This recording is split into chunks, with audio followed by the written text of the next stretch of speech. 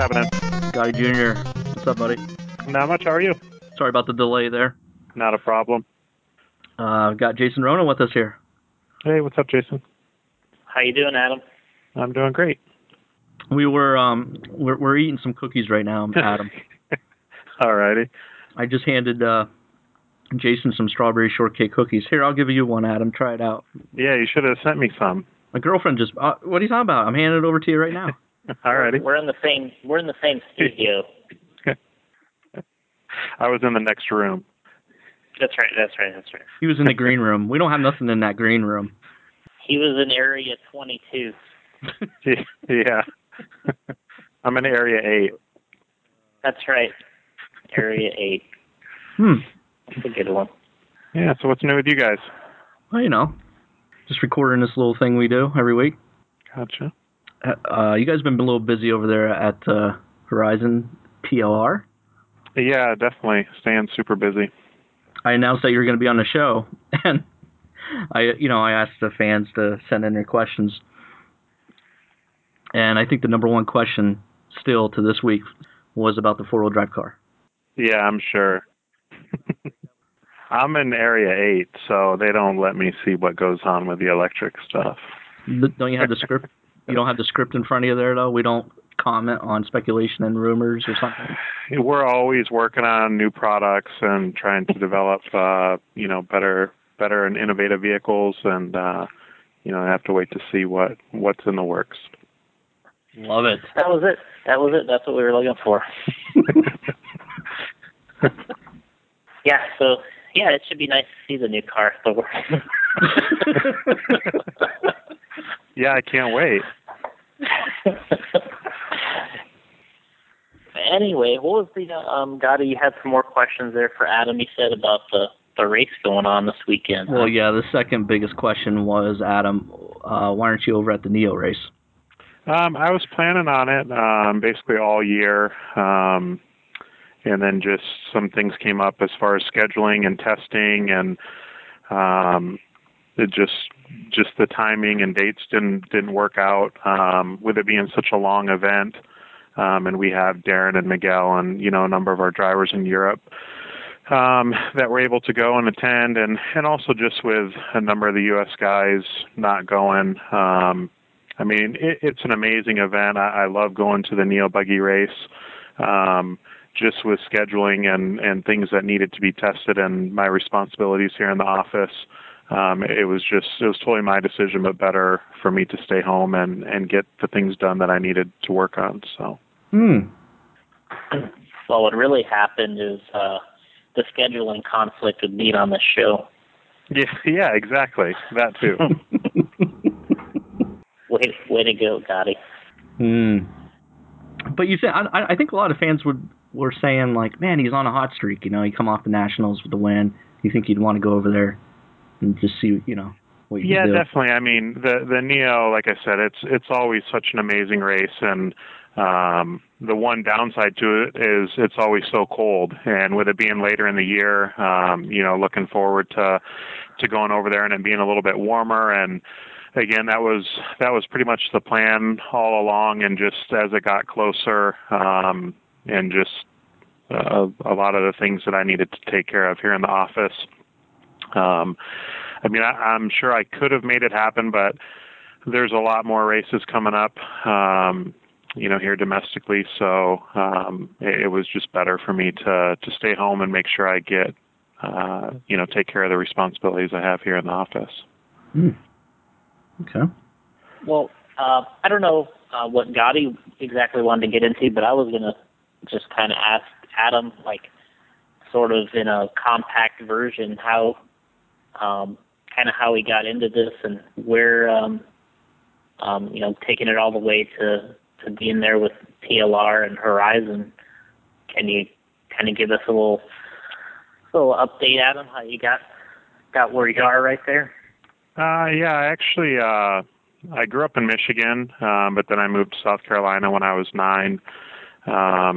Started racing locally, mainly in Savannah, Georgia. That was our closest local track, about an hour from where I lived. Always ran associated stuff early on. was kind of funny because a number of the guys at the local track, would always joke and, tell me, leave the dark side. And, I was obviously on a really strict budget, being a young kid, mowing lawns, doing whatever I could to just get to the track. So, I kind of stuck it out for a few years and running the Associated stuff. I didn't run for them. It's just, the vehicles that I ended up getting for some reason. And then eventually I borrowed a buddy's Losi truck and really liked it. It kind of suited my driving, I guess you could say, and ended up buying that truck from him and then just kind of slowly converting over to Losi stuff.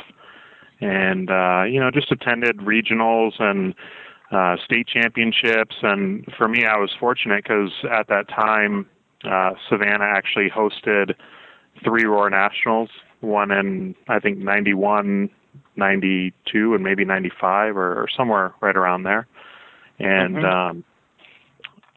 I used to go to the Winter Champs every year in Tampa. So, I was able to go to a few fairly large races without having to travel too far, and met the guys from Losi and TLR and at the Winter Champs in, I believe it was 94, maybe it was Roar Nationals in 94 at Lake Park. Actually had a horrible weekend, but met Richard Trujillo and Jack Johnson and all the guys, and they basically were like, well, give us a call next week. I had sent in a resume and stuff like that, and got put on the team in 94 and have, been here ever since, 19 years. And then in 2000, I was living back in Michigan, going to college, working for my dad, servicing waste oil furnaces, and then going to college at night, racing on the weekends, still trying to attend as many of the big races as I could around my school and work schedule, and, got offered a job to come out here and work for TLR and kind of help boost or get their nitro program going. And, I went for it, and that's where I am today. So loving every minute of it. I actually raced Adam a few times at the Georgia State. Do you remember that? Yeah. Oh, really? Yeah. How'd you do? Back then, I was probably racing stock most of the time, and Jason was, more the modified guy. I would say, maybe more towards the late 90s. I had started racing modified, and we probably raced together a number of times. But yeah, we used to battle. The one year I remember was, we used to go there every year, and it was like every year we would go later and later to practice, because it was like we would go up and I would do pretty well, and then actually what's funny is the guy that works for you guys now, Mike Mellon, was a friend of mine, and we drove up to the race together, but we drove up there with like no practice. So, and you're like kicking my ass in modified trucks, and I'm just like, what the hell is going on? I'm like, who is this Adam Drake guy? And I think I ended up, like, since they had triple mains, I think I ended up winning, but I was just like, I was telling Mike in the pits afterwards, I'm like, we can't come up here with no practice anymore. This isn't going to work. I'm like, these guys are dialed now. That's awesome. So then, how long was it when you won that Reedy truck race? That's kind of when I remember things really making a big difference for you. Yeah, that was 1999. I actually started racing gas truck like just a little bit before that, and Columbus used to have the CRCRC race every year, and the local club, we would go down and race electric, but the gas truck program was always really big, like 3 or 4 heats of gas truck, and it was pretty much dominated by Associated. So I had called Richard when I believe it was the GTX came out, and I was like, hey, I would like to get one of those. I think it'd be cool to have someone running the Losi truck down there and helping, the couple guys that have them. And so I got one, had no idea what I was doing with, anything nitro. I just bought a Dynamite engine from the local shop, and Richard Saxon. I mean, everyone came to the Columbus race that year in January. And again, I had no clue what I was doing.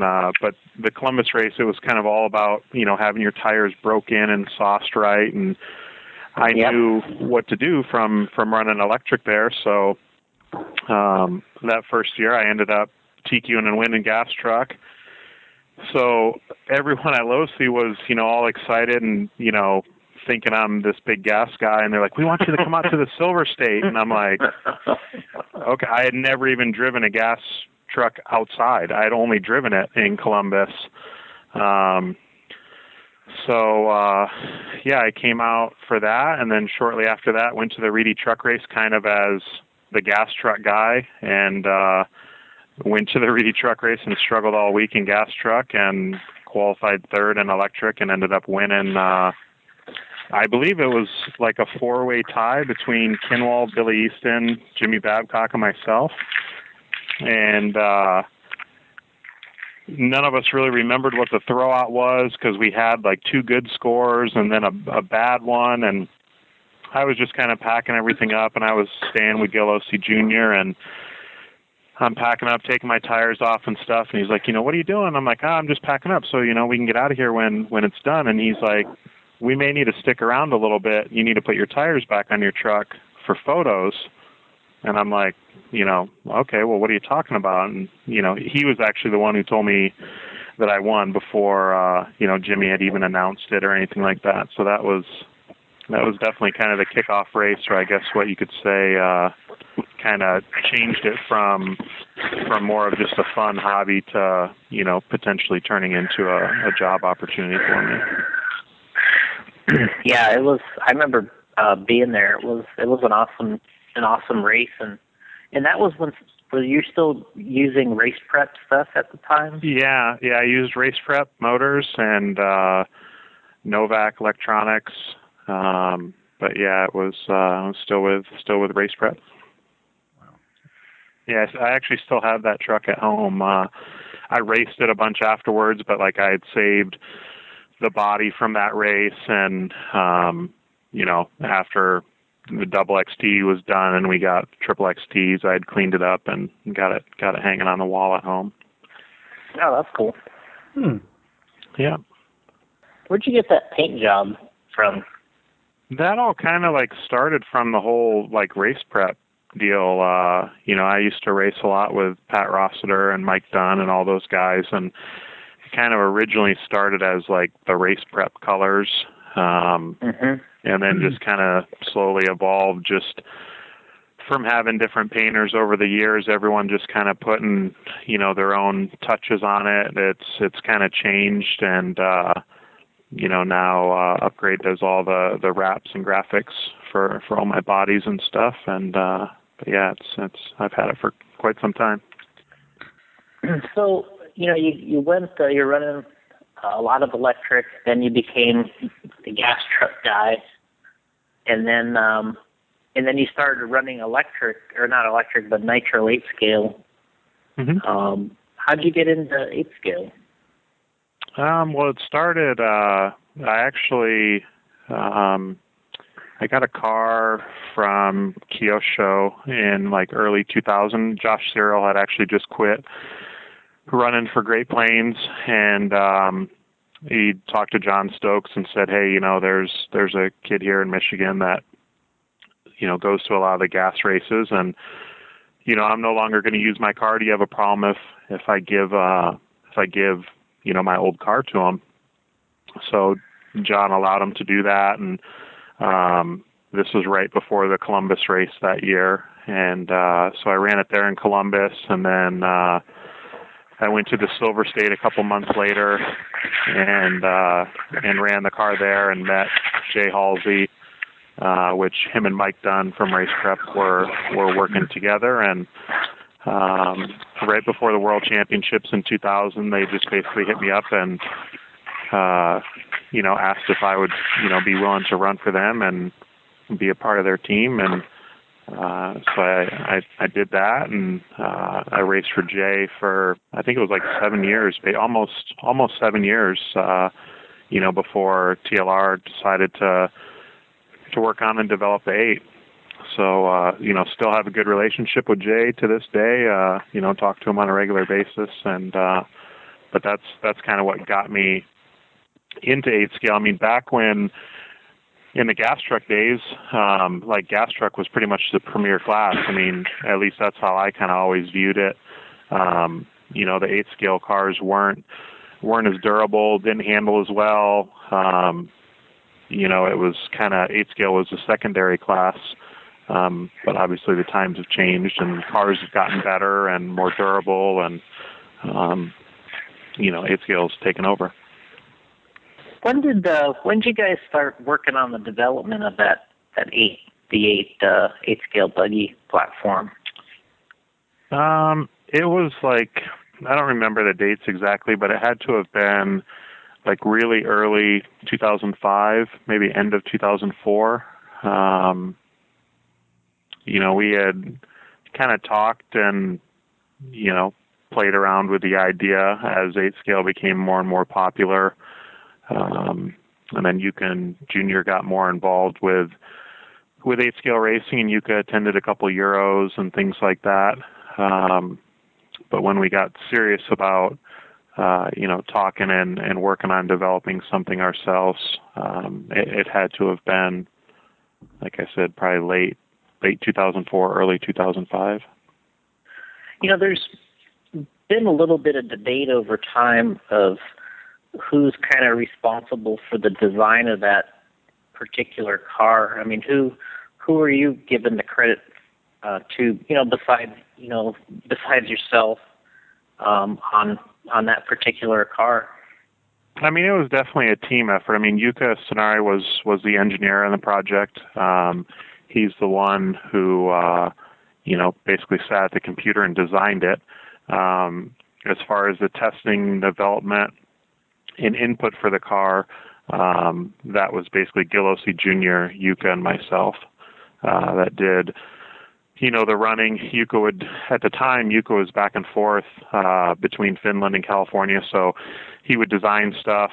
We would rapid prototype it. Junior and I would build it up, assemble it, take it apart, see how things fit, just how things worked as far as ease of maintenance, taking things in and out. I mean, it was definitely a group effort, but I would say the three main people that were involved with the 8 in the very beginning was Yuka Jr. and myself. Was there a lot of variations of that design along the way, or did you pretty much have a sort of a clear path of where you were going? I mean, we had a pretty clear path of what we wanted, but then once you get a running sample, things change quite a bit. We did have a good baseline. I mean, I guess, the 8 was somewhat based, or the idea was like, man, if we can take a double X4 and make it bigger, it's going to be pretty good. But there was still a lot of testing involved, and I remember a number of the things that, we prototyped and had, and that just didn't work. So we had to go a different route. And then just some things we learned along the way where it kind of sparks other ideas or kind of changes your path a little bit. So it's with development, until you get out and run it, you can think about it in your head and, oh, this is going to be cool, or this is going to work really good. But once we got out and ran, we did have to make some pretty substantial changes. I mean, you look at the car, at this point, you guys are, you went from the 1.0, which was, I'll call that the Travis Amescua TQ car, right? Because that's when you guys went to the Nationals in North Carolina and he TQ'd all 4 rounds.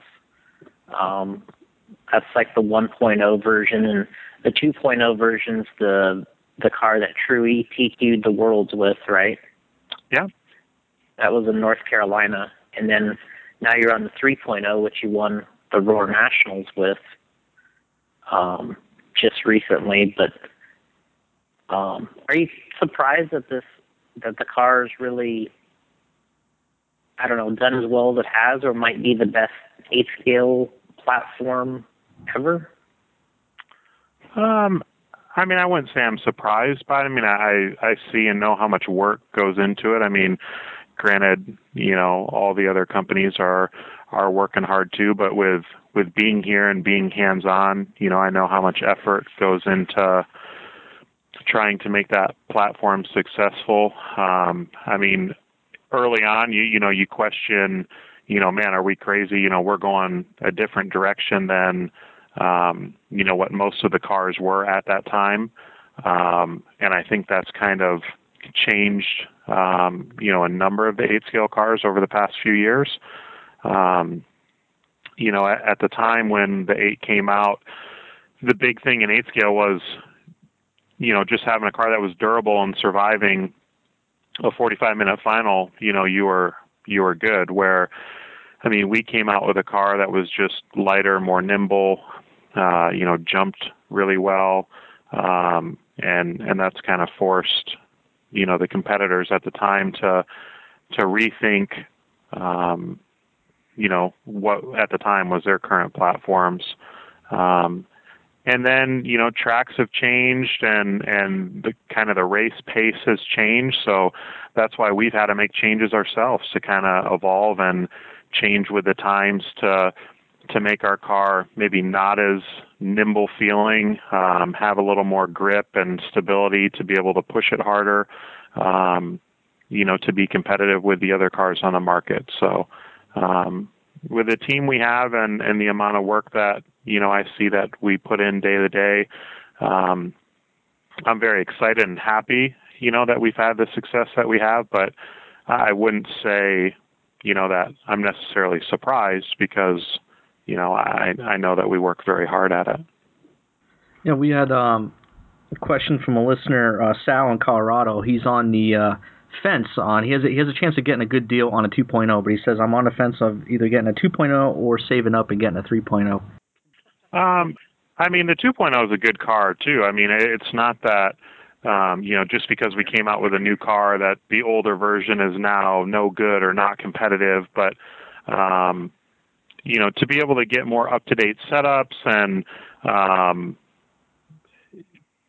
kind of be in the mix with the direction that we're going with newer products, the 3.0 is the way to go. It's definitely a car that you can push and drive a lot harder, jumps and lands better. But again, the 2.0 is still a good car today. It's durable, it's reliable. But I'm glad I have a 3.0 and I don't have to make that decision. I mean, what I notice about that kind of stuff is anytime you're trying to decide about a kit price, I think you have to look at it. It's the least of your concerns in the grand scheme of things for price. Absolutely, yeah. Because it's like, I mean, what are we talking about? Let's just say the 8. What's the street price of an 8 3.0? $600. So if it's $600, but maybe you can get a smoking deal on a $400 2.0, then we're talking about the $200. But if you just have to put gas in your car to go drive there, you got to get tires to put on your car, race entry fee. In the grand scheme of things, $200 isn't a big deal. Yeah, exactly. So if you have to look at things that way, I always say, don't cheap out on your kit, just save a few bucks.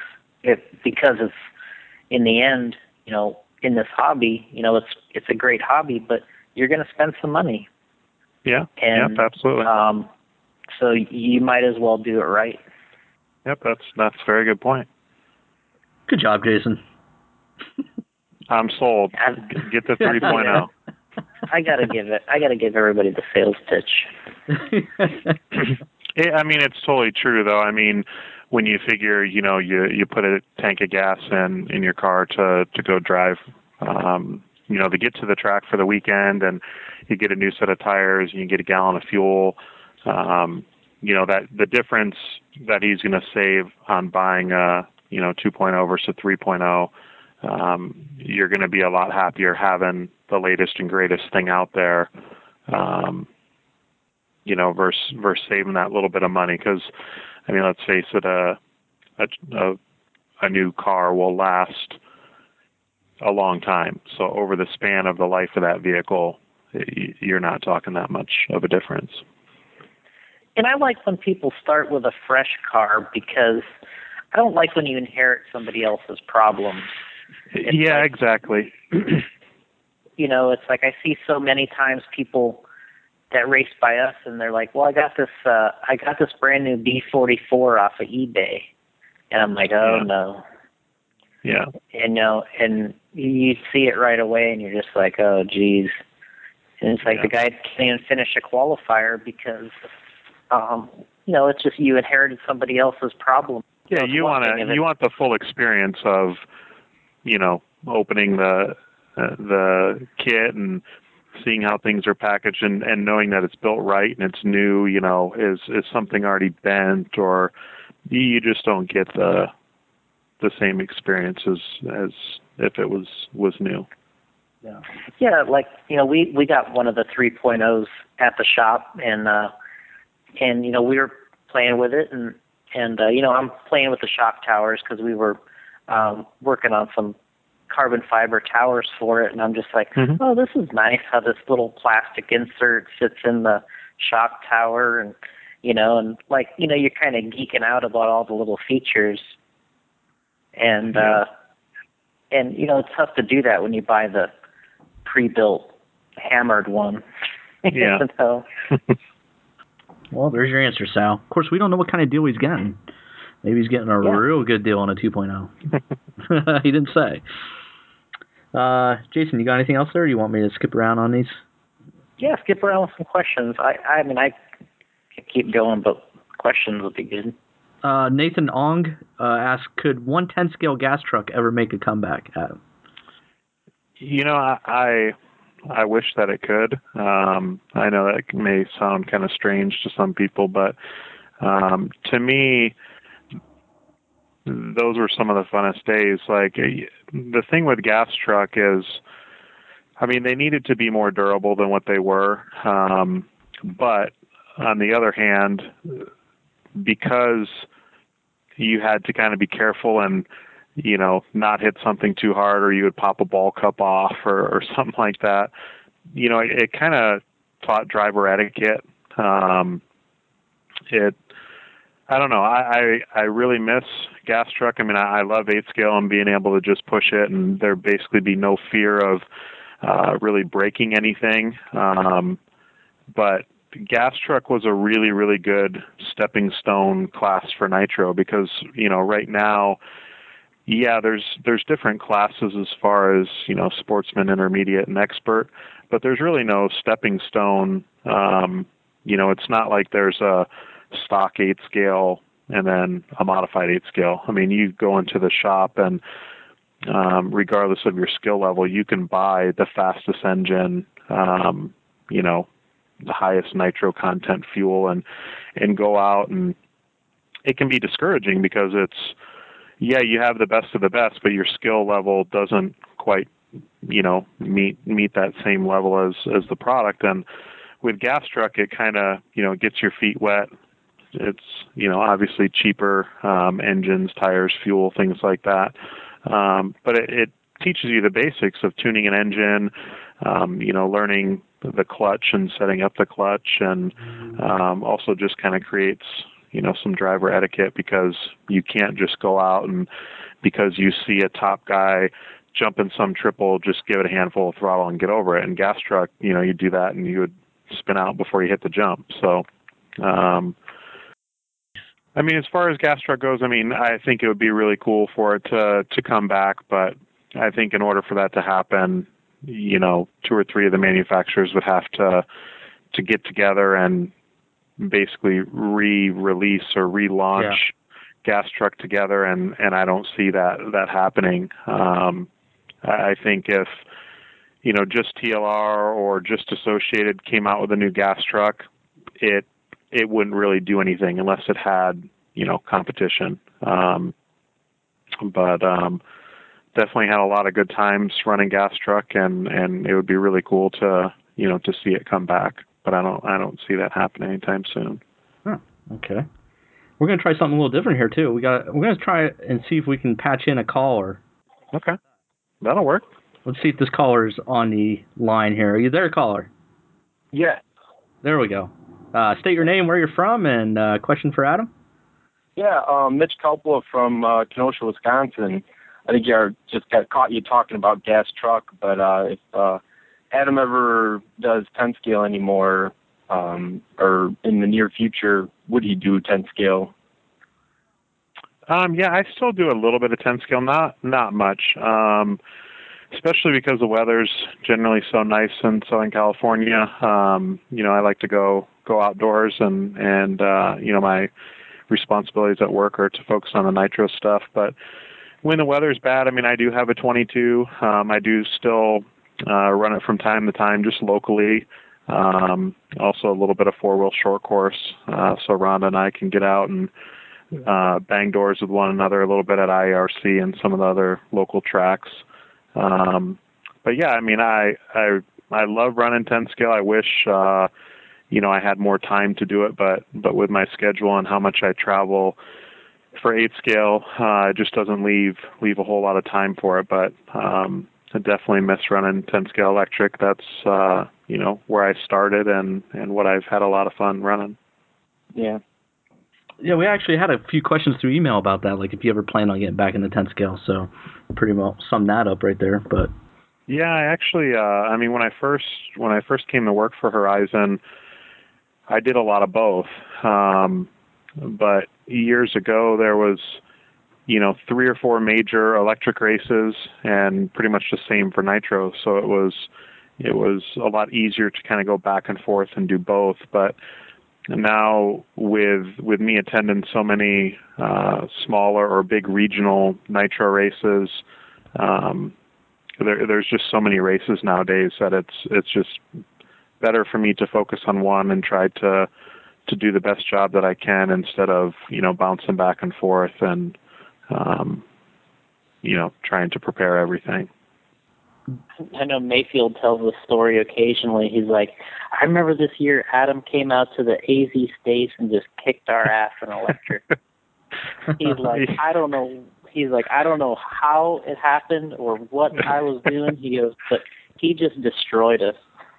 It was kind of funny because like Travis Amescu at the time, he was kind of our electric guy, and then I was the nitro guy, and Travis was going to the race and just basically twisted my arm, convinced me to go out there, and for me it was just more of a fun laid back weekend because I had kind of started to slow down with running electric, and SRS is obviously Mayfield's home track and has had a lot of success there, and we had some pretty good races, but that was actually one of my last electric races, and went there and everything went well and ended on a high note, and I'm like, that's enough for me.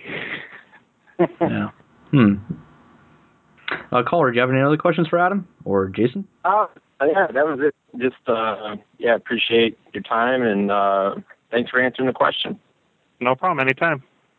Thank you. How do you like that, Jason? That was pro. I'm starting to learn how to patch these calls in.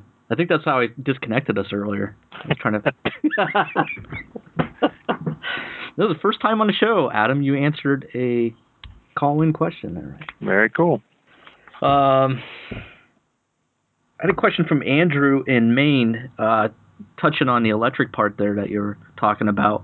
Do you have any input at all, he's asking? Like, for instance, he mentions here the 2.0. Do you have any input at all as far as the 2.0 or any new car kits on the electric side?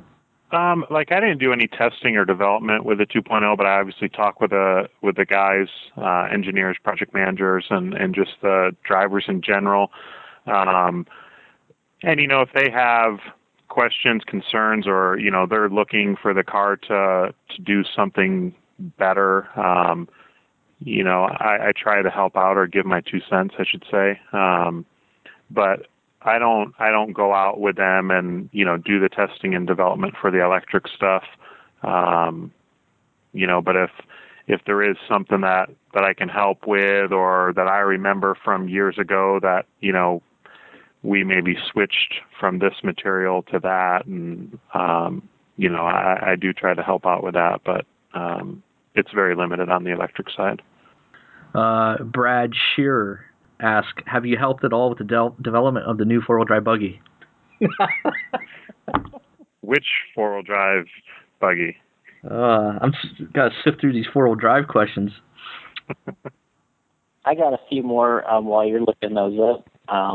I've been writing stuff down here kind of as we're going, and one of them I wanted to bring up, I guess I was at the top of the list here, was if you could just talk about Rhonda a little bit and her racing and how you guys kind of share that common hobby. Yeah, we have a lot of fun being able to share a hobby that we both kind of grew up enjoying from little kids till now. It's kind of funny because I think a lot of people think Rhonda and I started dating, got married, and I got her into racing, and that's not the case at all. She actually started racing before me.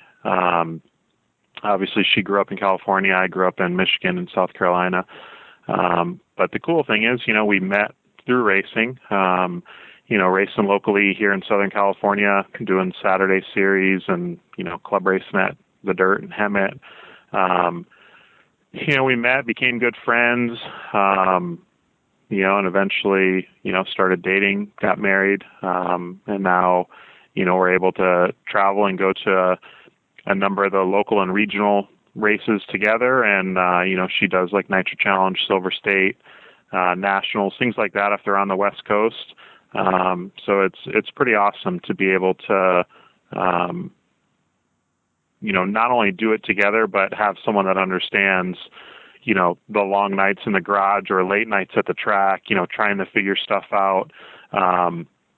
She understands, like, that's just what I'm all about. And, it's pretty cool. We're a good team and, have a lot of fun, racing together. Lots of times when you're at some of those travel races, I'll go in the trailer and I see you working on your cars, 2 or 3 cars, and then you're, helping her with hers. And I always say that you make us all look bad, like wrenching on all those cars, helping her out. She's doing well with her racing. I'm like, man, this guy Adam is just killing us. Yes. Sometimes I'm killing myself when things aren't going well, but again, a lot of fun. I mean, it's for me, it's more nerve-wracking, like watching or pitting for her, because I want for her to enjoy herself and to do the best that she can. So it's funny, a lot of times, she'll be working on something or making a change, and I'll just basically grab it from her. Let me do it, and I want it to be the best that it can be. But a lot of fun. But sometimes at the major races, it can be a little overwhelming at times. It's funny when, some of our team members, they just want to run nitro and buggy, like at Nitro Challenge, for example. I'm like, well, why don't you run e-buggy too? Oh, it's just too much. And I'm like, you're talking to the wrong person if you're saying it's too much, when I'm there running all 3, and then Rhonda's running 2 or 3, and then helping with the team stuff. And, but I don't know. I think that's just how I am. I'm used to staying busy and having a lot to do, and that's just kind of how I am and what works for me. Yeah, I mean, I think lots of times what I see is people don't. You're seeing it as an opportunity to run an extra class, because at races like that, there's not additional. There's not a lot of practice, and then tire testing and the track changes, and you're seeing it as an opportunity where most people are like, I don't have time for that. Yeah, definitely. And I think a lot of people, like, especially at Nitro Challenge this year when, we got 5 minutes of practice in truck and no practice in buggy. I heard it so many times, like, man, I should have ran e-buggy. And it's like, why wouldn't you run it anyway? Like, just like you said, I mean, testing tires, just more laps on the track. I definitely look at it as an opportunity instead of more work. I look at it as it's going to help me in the other two classes that, are more the main focus classes, but, everything's still important. If we make those vehicles or sell tires or motors or batteries or speed controllers for those vehicles, it's all important. So very true. All right, let's skip around here. A few more questions. Jason, you must have been looking at my questions. Mitchell Capillia asked, "What is it like being married to Rhonda?" You already answered that. There you go, Mitchell. I have a question about it. Kind of around there is the. I noticed on Facebook you got a new dog. Yeah, Harry. Harry. I think those are like the coolest dogs. It's a husky, right? It's actually a Malamute. We have a purebred husky, and then we had a husky Malamute mix. That was the son of the purebred husky that we have. And he passed away 2 weeks after the Nationals, actually the Sunday of AMS when I got home. And Rhonda had a purebred Malamute when she was young, and she's always talked about, I want a Malamute, whenever the time comes when we need another dog. And when our dog passed away, obviously we were sad and bummed out, and so was the other dog that we had. So that was Rhonda's anniversary present, a new Malamute puppy. Harry. Yep. Cool. Listener Joe Ivo asked, "Who, in your personal opinion, is the most underrated off-road racer?" Most underrated. I don't know. I mean, it's in off-road. I don't know. Put me on the spot. I need to think about it a little bit. I don't know. I would say someone who kind of flies under the radar, doesn't get a ton of attention. Up until recently, has been Dakota. Yeah, he has his nicknames, the Phenom and this and that, but a lot of guys, are like, yeah, he's got a lot of speed, but he can't hold it together and this and that. And then obviously he proved a number of those people wrong, just recently at the Nationals. But, I guess he would be the first one that kind of pops in my head. He's obviously won a number of races, before, two-wheel drive at the Roar Nationals a couple weeks ago, but, this is the first, major in a premier class races that he's won. He's won Cactus and things like that in four-wheel short course, and won the 8-scale electric nationals, the week before the 10-scale nationals. But I think, from watching like at the Reedy race and some of the other races earlier in the year, it's, he's able to qualify well, but doesn't really get the respect in the mains that I think a lot of times he deserves. He kind of gets beat around. He's kind of the new guy, up towards the front. So, he does get a lot of credit, but as being a top guy capable of winning the races, Dakota would be the one that pops into my head first. Actually, Adam, just say Joe Ivo is the most underrated off-road racer. Joe Ivo is the most underrated racer. There you go. That's the answer I think he was looking for. Jason Rona. Maybe Jason Rona. That's right. So yeah, Dakota next week on the show. Very cool. We all heard who was the most overrated. Yeah. I've heard that before. Who was that again? Go ahead, Jason. Our old, Set it up. Our old buddy Matt. coming on for an episode. He was giving us his overrated list, his top 10 overrated list of all time. But this was any sport. He was picking football, basketball, RC. Well, that's pretty cool. I mean, I guess just being on that list, if it's, that's a privilege, just to be even on that list. And I thought it was just for RC people. Yeah, he was, it's like, Tim Tebow and,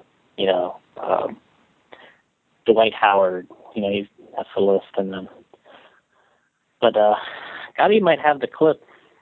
Yeah, I can play that for the listeners here that might not know what we're talking about. Here we go. I got Adam Drake, number 7. Ooh. Listen, I'm going to say this. Adam Drake, he got out of electric and he took, nitro. He jumped on the nitro bandwagon at the right time, when none of the really, really, really fast guys were running nitro, and he would win all these races. I can't even believe he's still relevant to this day, to be honest with you. You get a lot of comments too. Him and Rhonda, like if they had a child, it'd be like this super RC child. I think he's a C-mainer at best, with that kind of gene pool going on there. So, that's just my thought on that. Whoa.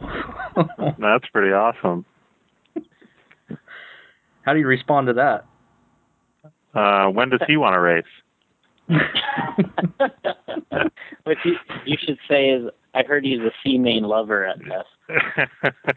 Yeah.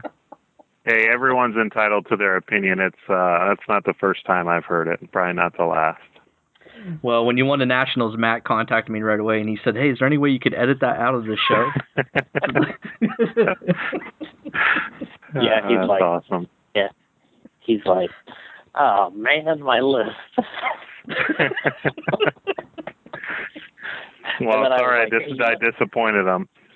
Yeah, I was like, man, he's won like 3 times, right? Oh, yeah. What? That's pretty awesome. How much time you have, Adam? Oh, I'm fine with whatever. Okay. Whatever you guys need. Let me just bounce around here. Ethan Stiff, what's the first thing you do when you get back to the pits after a race? And then somebody underneath him says, he turn marshals, duh. I would say the first thing is just try to reflect on the run.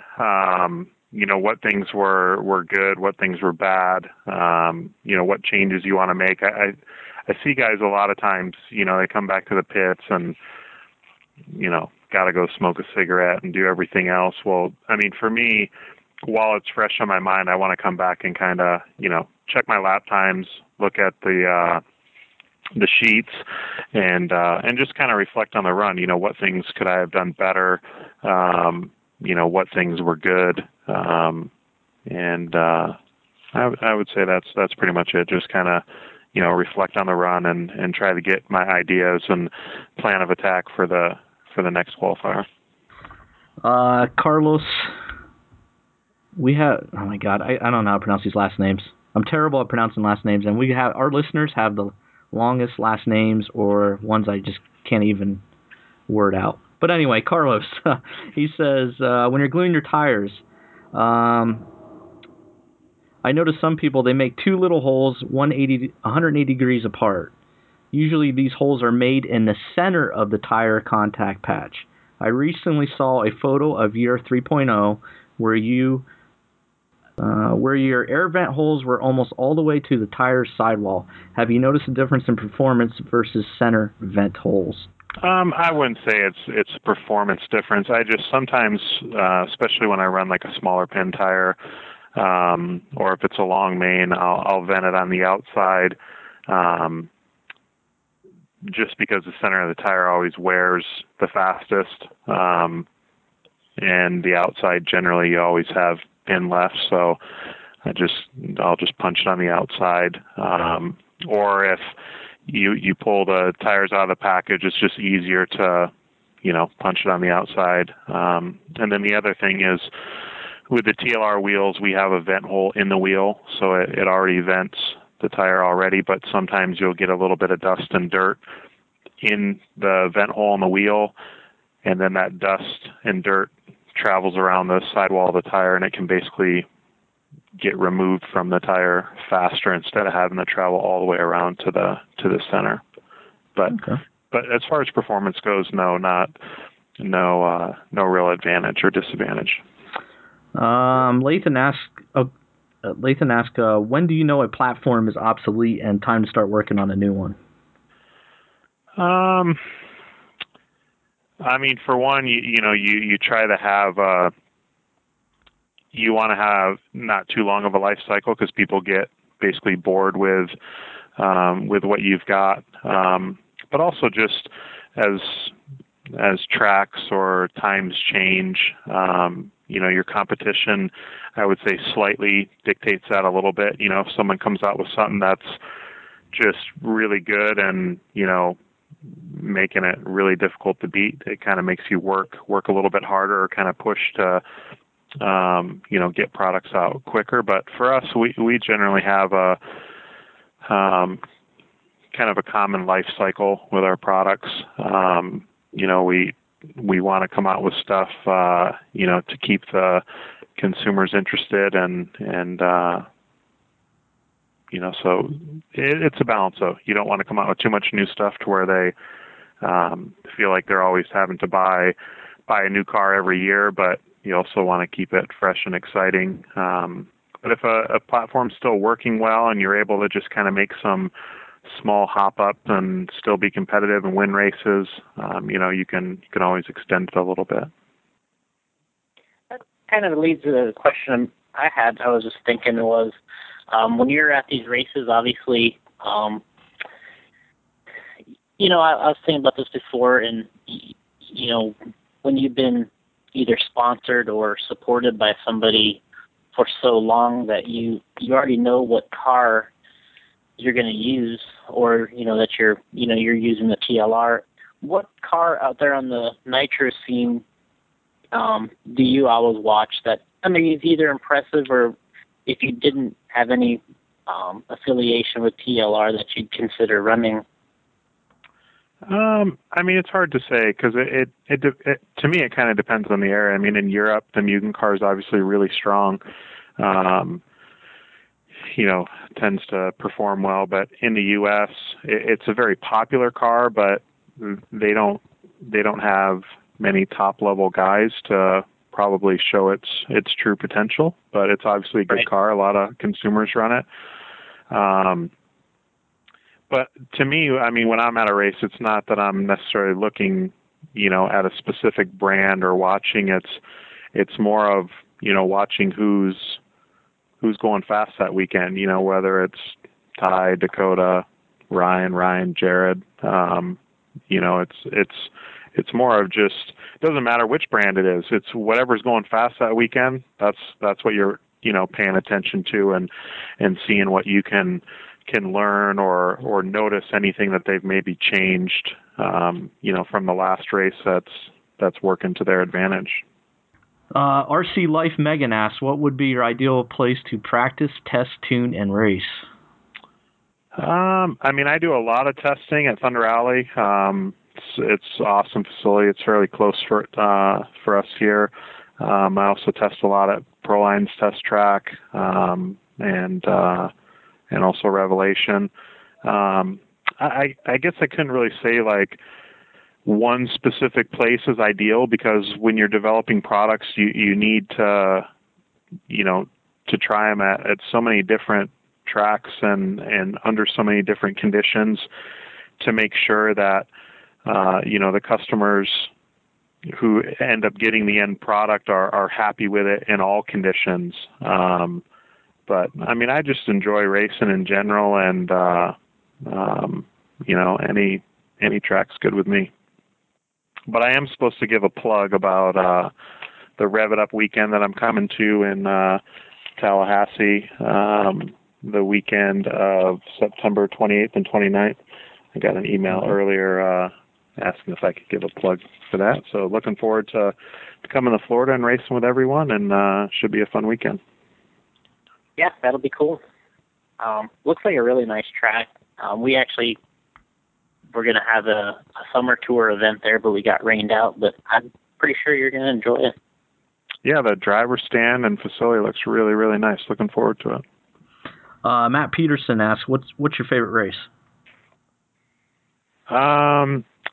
Favorite race, that would either be, I enjoy every race, but I think probably my favorite would be the Dirt Nitro Challenge, just because it's the first race of the year. It's the kickoff race. It reminds me of the Winter Champs back in the day in Florida. There's just a lot of hype and anticipation. Some guys have switched teams or, running a different engine or running different tires, and you don't really know what guys have done in the off season. So to me, that's probably the most exciting race, but, as far as prestige, the Roar Nationals is always up there. And Neo Buggy is also a great race, but I would probably say the Dirt Nitro Challenge would be the one that kind of has the most excitement, just because it's kickoff, major race of the year for Nitro. I was thinking about something one day that really I was going to confirm with you about, but we talked about earlier that she had already won, 3 Roar Nationals in 8-scale buggy. But what I was wondering is I couldn't remember if you had been in the main at the Worlds, and I wanted to say it was no, and if you're... Yeah, I have. I've made the Worlds final in both 8-scale Nitro and also 10-scale two-wheel drive. What 8-scale Worlds were you at? Thailand? Okay. Oh, I didn't even know you went to Thailand. I forgot about that. Yeah, Thailand I qualified, I think, 3rd and finished 7th. Okay, yeah. I forgot about that one. Yeah. It was, was Fisher qualified 4th or 5th? You guys were really close, yeah, I right? think so. Yeah. Well, good. Check that off the list. Rodney in New York wants to know, what do you do with all your trophies? We actually we gather a bunch of them, like here in the office, and there's a local trophy company that we donate them to, and then they basically recycle them and use them for like Special Olympics and other types of events like that. They basically break them down, whatever parts are common parts that they can reuse. Obviously with plaques and stuff like that, you can't really do it. I mean, a number of the plaques and stuff I keep, or if I'm at a race and there's a young kid, wants an autograph or something, I'll sign the trophy and give it to him. But the major race wins, obviously hang on to those and keep them. And some of the smaller races, hang on to them. It seems like you hang on to it, and then when it's time to clean the garage, it's like, do I really need this? And it sucks and it's sad to say, but when you've been racing a long time, you end up with a bunch of trophies that are just taking up space. So, if I can, I'll sign them and give them away, or the really special ones I'll keep. You already threw away that Thailand one.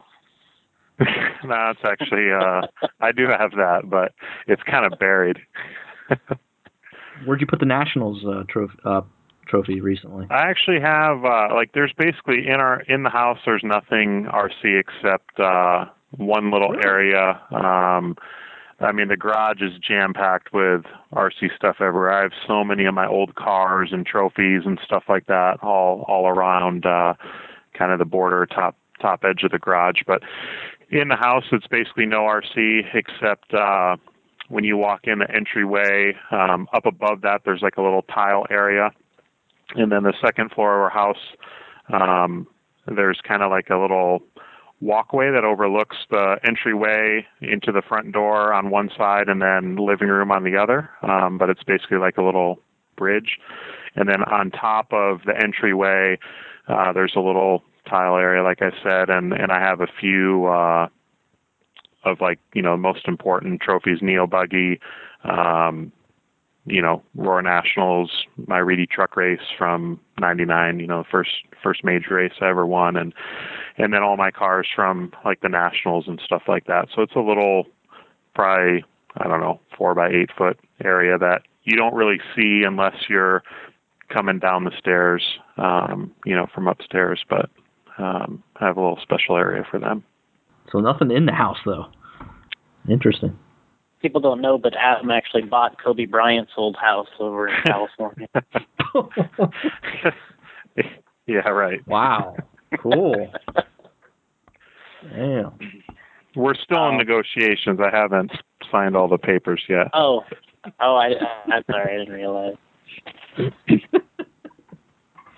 Okay, another question I had was, you guys, people have been asking me this at the races, with the Associated releasing the classic RC10, have you guys ever considered any classic vehicles from the Lofi days? I mean, we've talked about it, especially with, Associated doing it, but I think it's a cool thing that they're doing, but,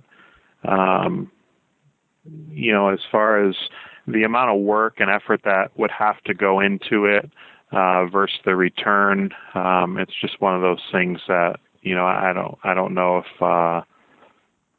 I don't know if we would ever do that. We have talked about it, but I don't see that happening. The RC10 had such a huge following. I mean, it was pretty much a household name, kind of like the T-Max, of today, which, we've had a lot of successful vehicles in the early days as well. But, and I think that there are a number of people that, would be into it and buy it, but enough to dig out the old molds and go about doing it, I don't think so. Not with, how many of the newer and current platforms that we're working on. I don't see that happening. Always working to improve, and what's the phrase again? We're always testing and developing new products. We'd have to change it to always testing old product, always testing and developing old product.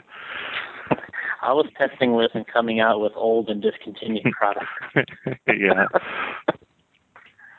And then my last question is that I had written down was, how in the hell do you get such good gas mileage? It's an ancient Chinese secret. I mean, without giving anything away, over time, what have you determined makes the difference in that area? Are you talking engine, clutch, pipes, fuel? I mean, it's a combination of everything, and that's something that's, I think, a lot of times hard for people to understand. A lot of people are like, oh, it's just he never pulls full throttle, or but it ends up being just a combination of everything. I mean, having the right clutch setup, having an engine that, provides enough power to where you're able to drive more efficiently. The fuel helps a lot. Our vehicle helps a lot, our drivetrain. I mean, it's a combination of everything. I mean, the Novorossi engines obviously, provide really good runtime, the nitratane fuel, and then just our vehicle. But I mean, I wish that there almost was some secret that, when I'm done racing, I could sell off to people, but it's just kind of a combination of everything. I mean, it's funny because a lot of people will comment like, oh, he runs a 4 mil restrictor. And I mean, that's not the case. Like, one of the things it's kind of funny is, I think it was at like Sidewinder last year, Mayfield had commented like, man, have you changed something with your engines? Like, before your stuff was always slow and now you have like really good power.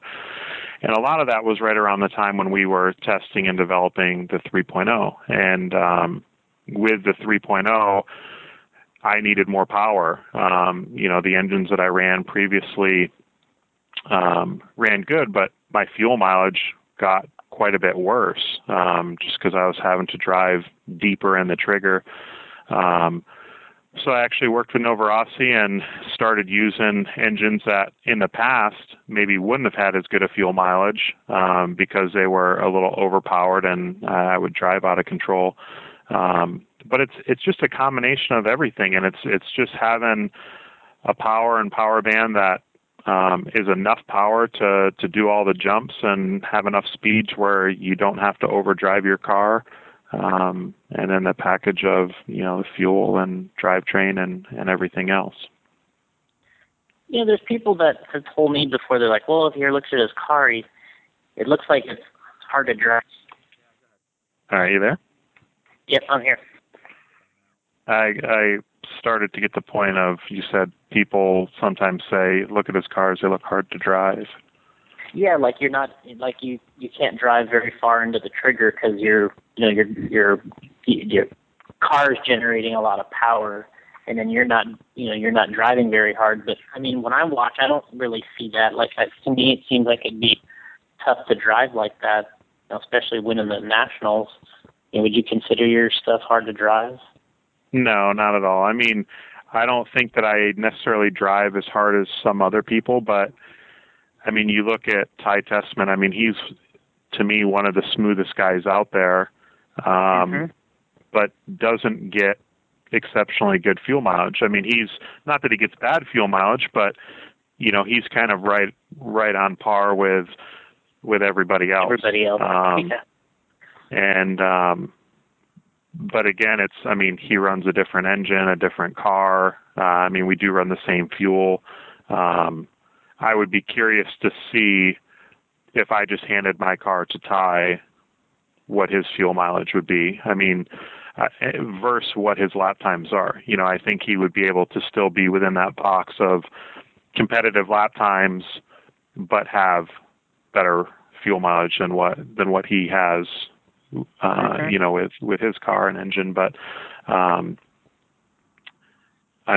of it's how I drive or how I pull the trigger, but it's more than anything, it's just the total package of stuff that I run. Because I remember years ago when I ran for Trinity and ran the Pico engines and Trinity fuel and stuff like that, I always had good power, everything was good, but I never had as good a fuel mileage as everyone else. And there was a number of races that I lost because of that or ran out of gas. And so I kind of learned that, hey, wait, this is pretty important. Like, I need to figure out, how to make this better. And, some of the products that I use have changed, but also, I've learned to drive and run a clutch setup that engages a little bit smoother so the engine's not over revving as much and burning as much fuel. And, but if I hand my car to other people, it's not like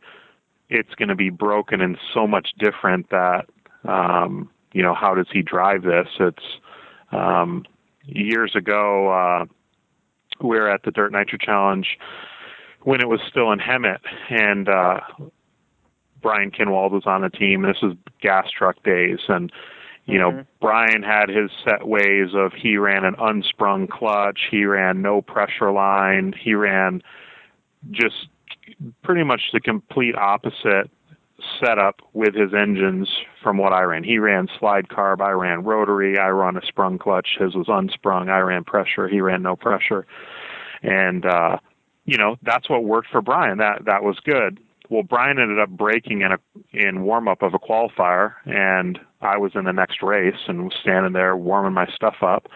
And I'm like, do you want to just drive my truck? And this was, I don't know, 99, 2000, something like that. And today that wouldn't fly. But back then it was like, okay, we'll just drag and drop and, you run Adam's truck. And Brian went out and TQ'd the round. And he's like, I never would have thought your stuff would have drove and felt like that. Like, everything that I don't like is what you run, but yet the way you set your linkage and the way it all comes about, it really wasn't that much different.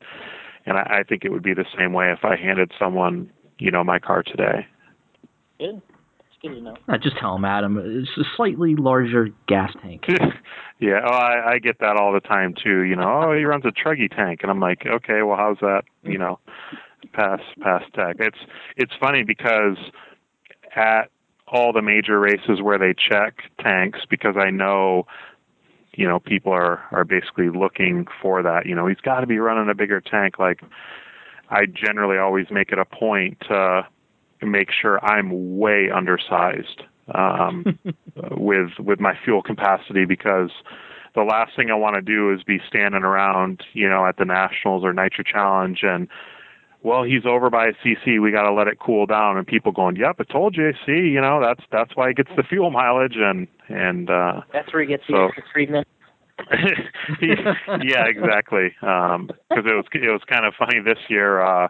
They had teched Mike's car, Cody's car, and my car, and Cody and I passed right away, and then Mike's car they had to let cool down, and then people are they going to DQ? It's like you just don't want to deal with that. So for me, the extra 10 or 12 seconds of runtime you're going to get from a little extra fuel line, it's not worth it. So.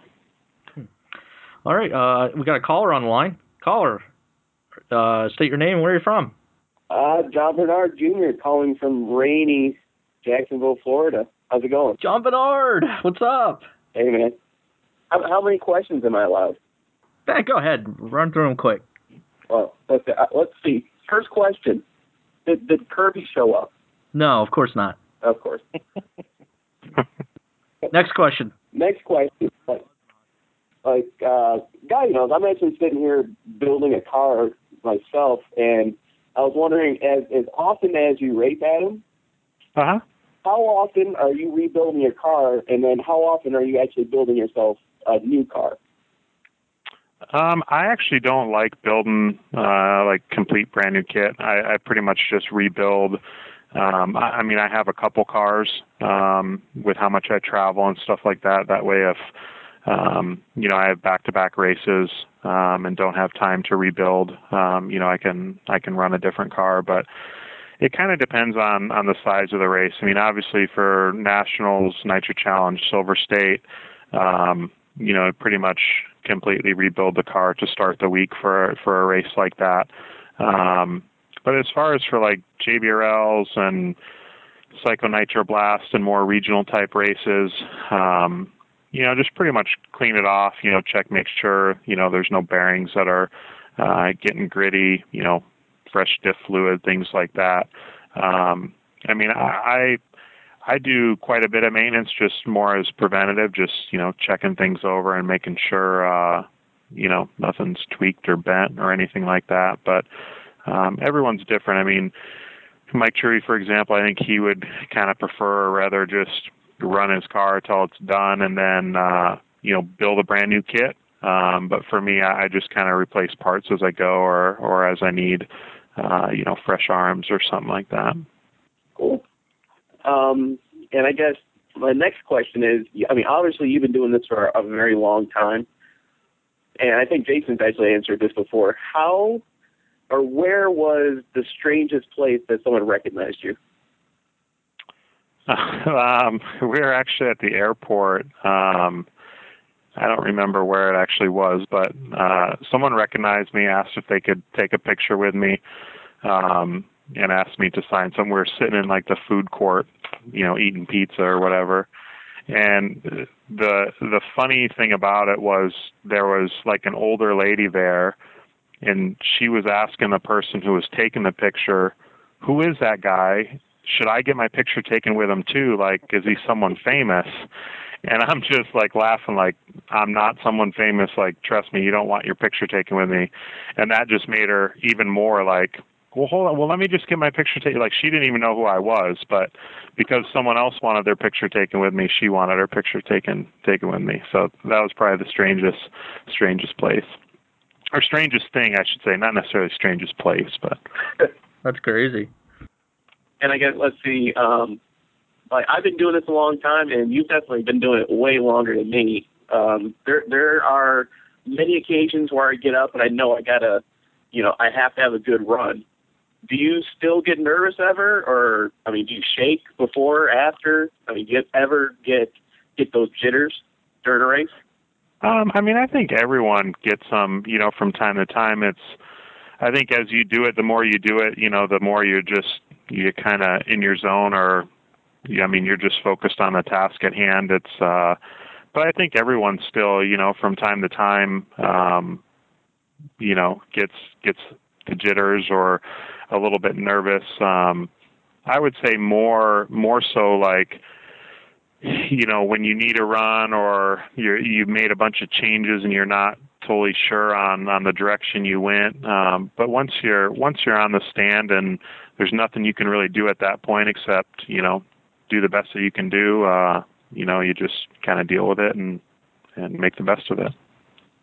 That's cool. Let's see.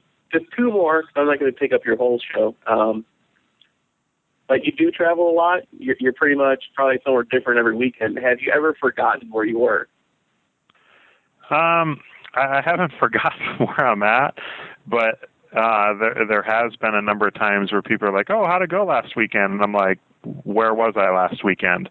But no, I don't. I've never forgotten where I'm at. But a lot of times when it's, back-to-back races, and then in between all the races, being in the office and, trying to send call tags from the last race and send stuff out for the next race, it can get a little bit hectic. And, it's when I have a bunch of races coming up, it's like you have to look ahead, and check your calendar and stuff, but you also don't want to look too far ahead and get overwhelmed. But yeah, sometimes I may lose track of time or where I was at, but not where I'm at the current time. Jason will like this. Have you ever used VRC? No, I haven't. Oh. I actually, like right after they announced the off-road stuff, I went on their site to order it. Not that I really have the time where I would probably be able to use it much, but I watched some of the little videos and stuff, and I know David Jor and a few guys are like really big into it, and I'm like, that would kind of be fun, but no, I haven't actually played it. Yeah, I use it frequently enough that I don't use it that often, but if I get a buddy on there, that's when it's more fun for us. But oh, for sure. Yeah, and it's weird. Sometimes you'll come across names like I've seen Ryan Lutz's name, like in the program. I've never actually seen him in a game, but when you see names like yours, I'm sure people would be even more excited to say, "Oh, I ran with Adam at Silver Dollar." Yeah. They're sitting in Germany somewhere or something. Yeah. I'm going to add one more just so Gotti has something to add later on. How often do you practice? I generally try to run Tuesday and Thursday night after work, and then I run every weekend. But that also depends on my travel schedule. Like the last 6 weeks or so, I've pretty much been on the road.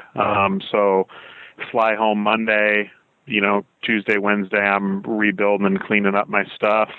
And then I'm back on the road Thursday or Friday. So I haven't been practicing as much during the week as what I do normally. But my normal deal is to head out either a couple hours early from work or after work and then go practice Tuesday and Thursday night. We talking about practice, man. How silly is that? Right on cue. There you go, John. Nice. I don't know. Anything else, John? I could keep going, but I think you had a pretty nice truck, right, Adam? What's that? You have a pretty nice truck, right? Yeah, I also have a really beat-up truck. Oh, okay.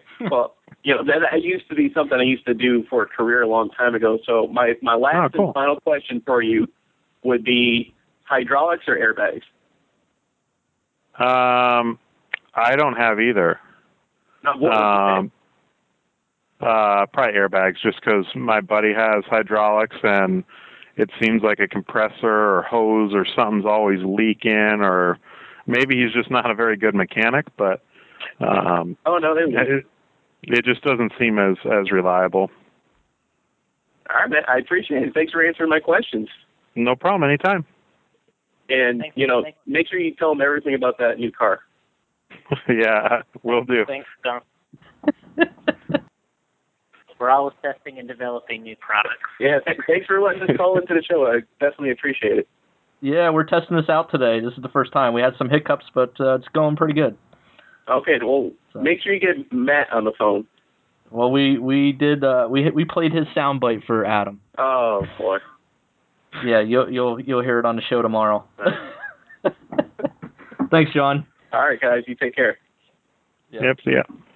One of our 10 listeners, John Bernard, big fan of the show from the very beginning. Thanks, John. Yeah, thanks for the question. That was good. So, Jason, you have anything else for Adam? I think that's it. Other than, congratulations on all the success, the Nationals, TLR doing super well. Guys, got almost all the Roar titles this year. So, good luck to you, and I'm sure I'll see you here pretty soon. Yeah, thank you guys so much, and pleasure's all mine. I appreciate you guys having me on, and anytime in the future, I'd love to do it again. Sweet, great. You want to give a shout out to anybody out there? Just all my sponsors: TLR, Novarossi, Proline, Spectrum, High Tech, Upgrade, Lungsford. Just everyone that's helped me over the years, and just super happy to be able to still doing what I love and being a part of this awesome hobby. Well, thanks for being on the show, Adam. Really appreciate it. Yeah, and we look forward to having you on again for sure. All right. So. Sounds good. I appreciate it. Thanks, Adam.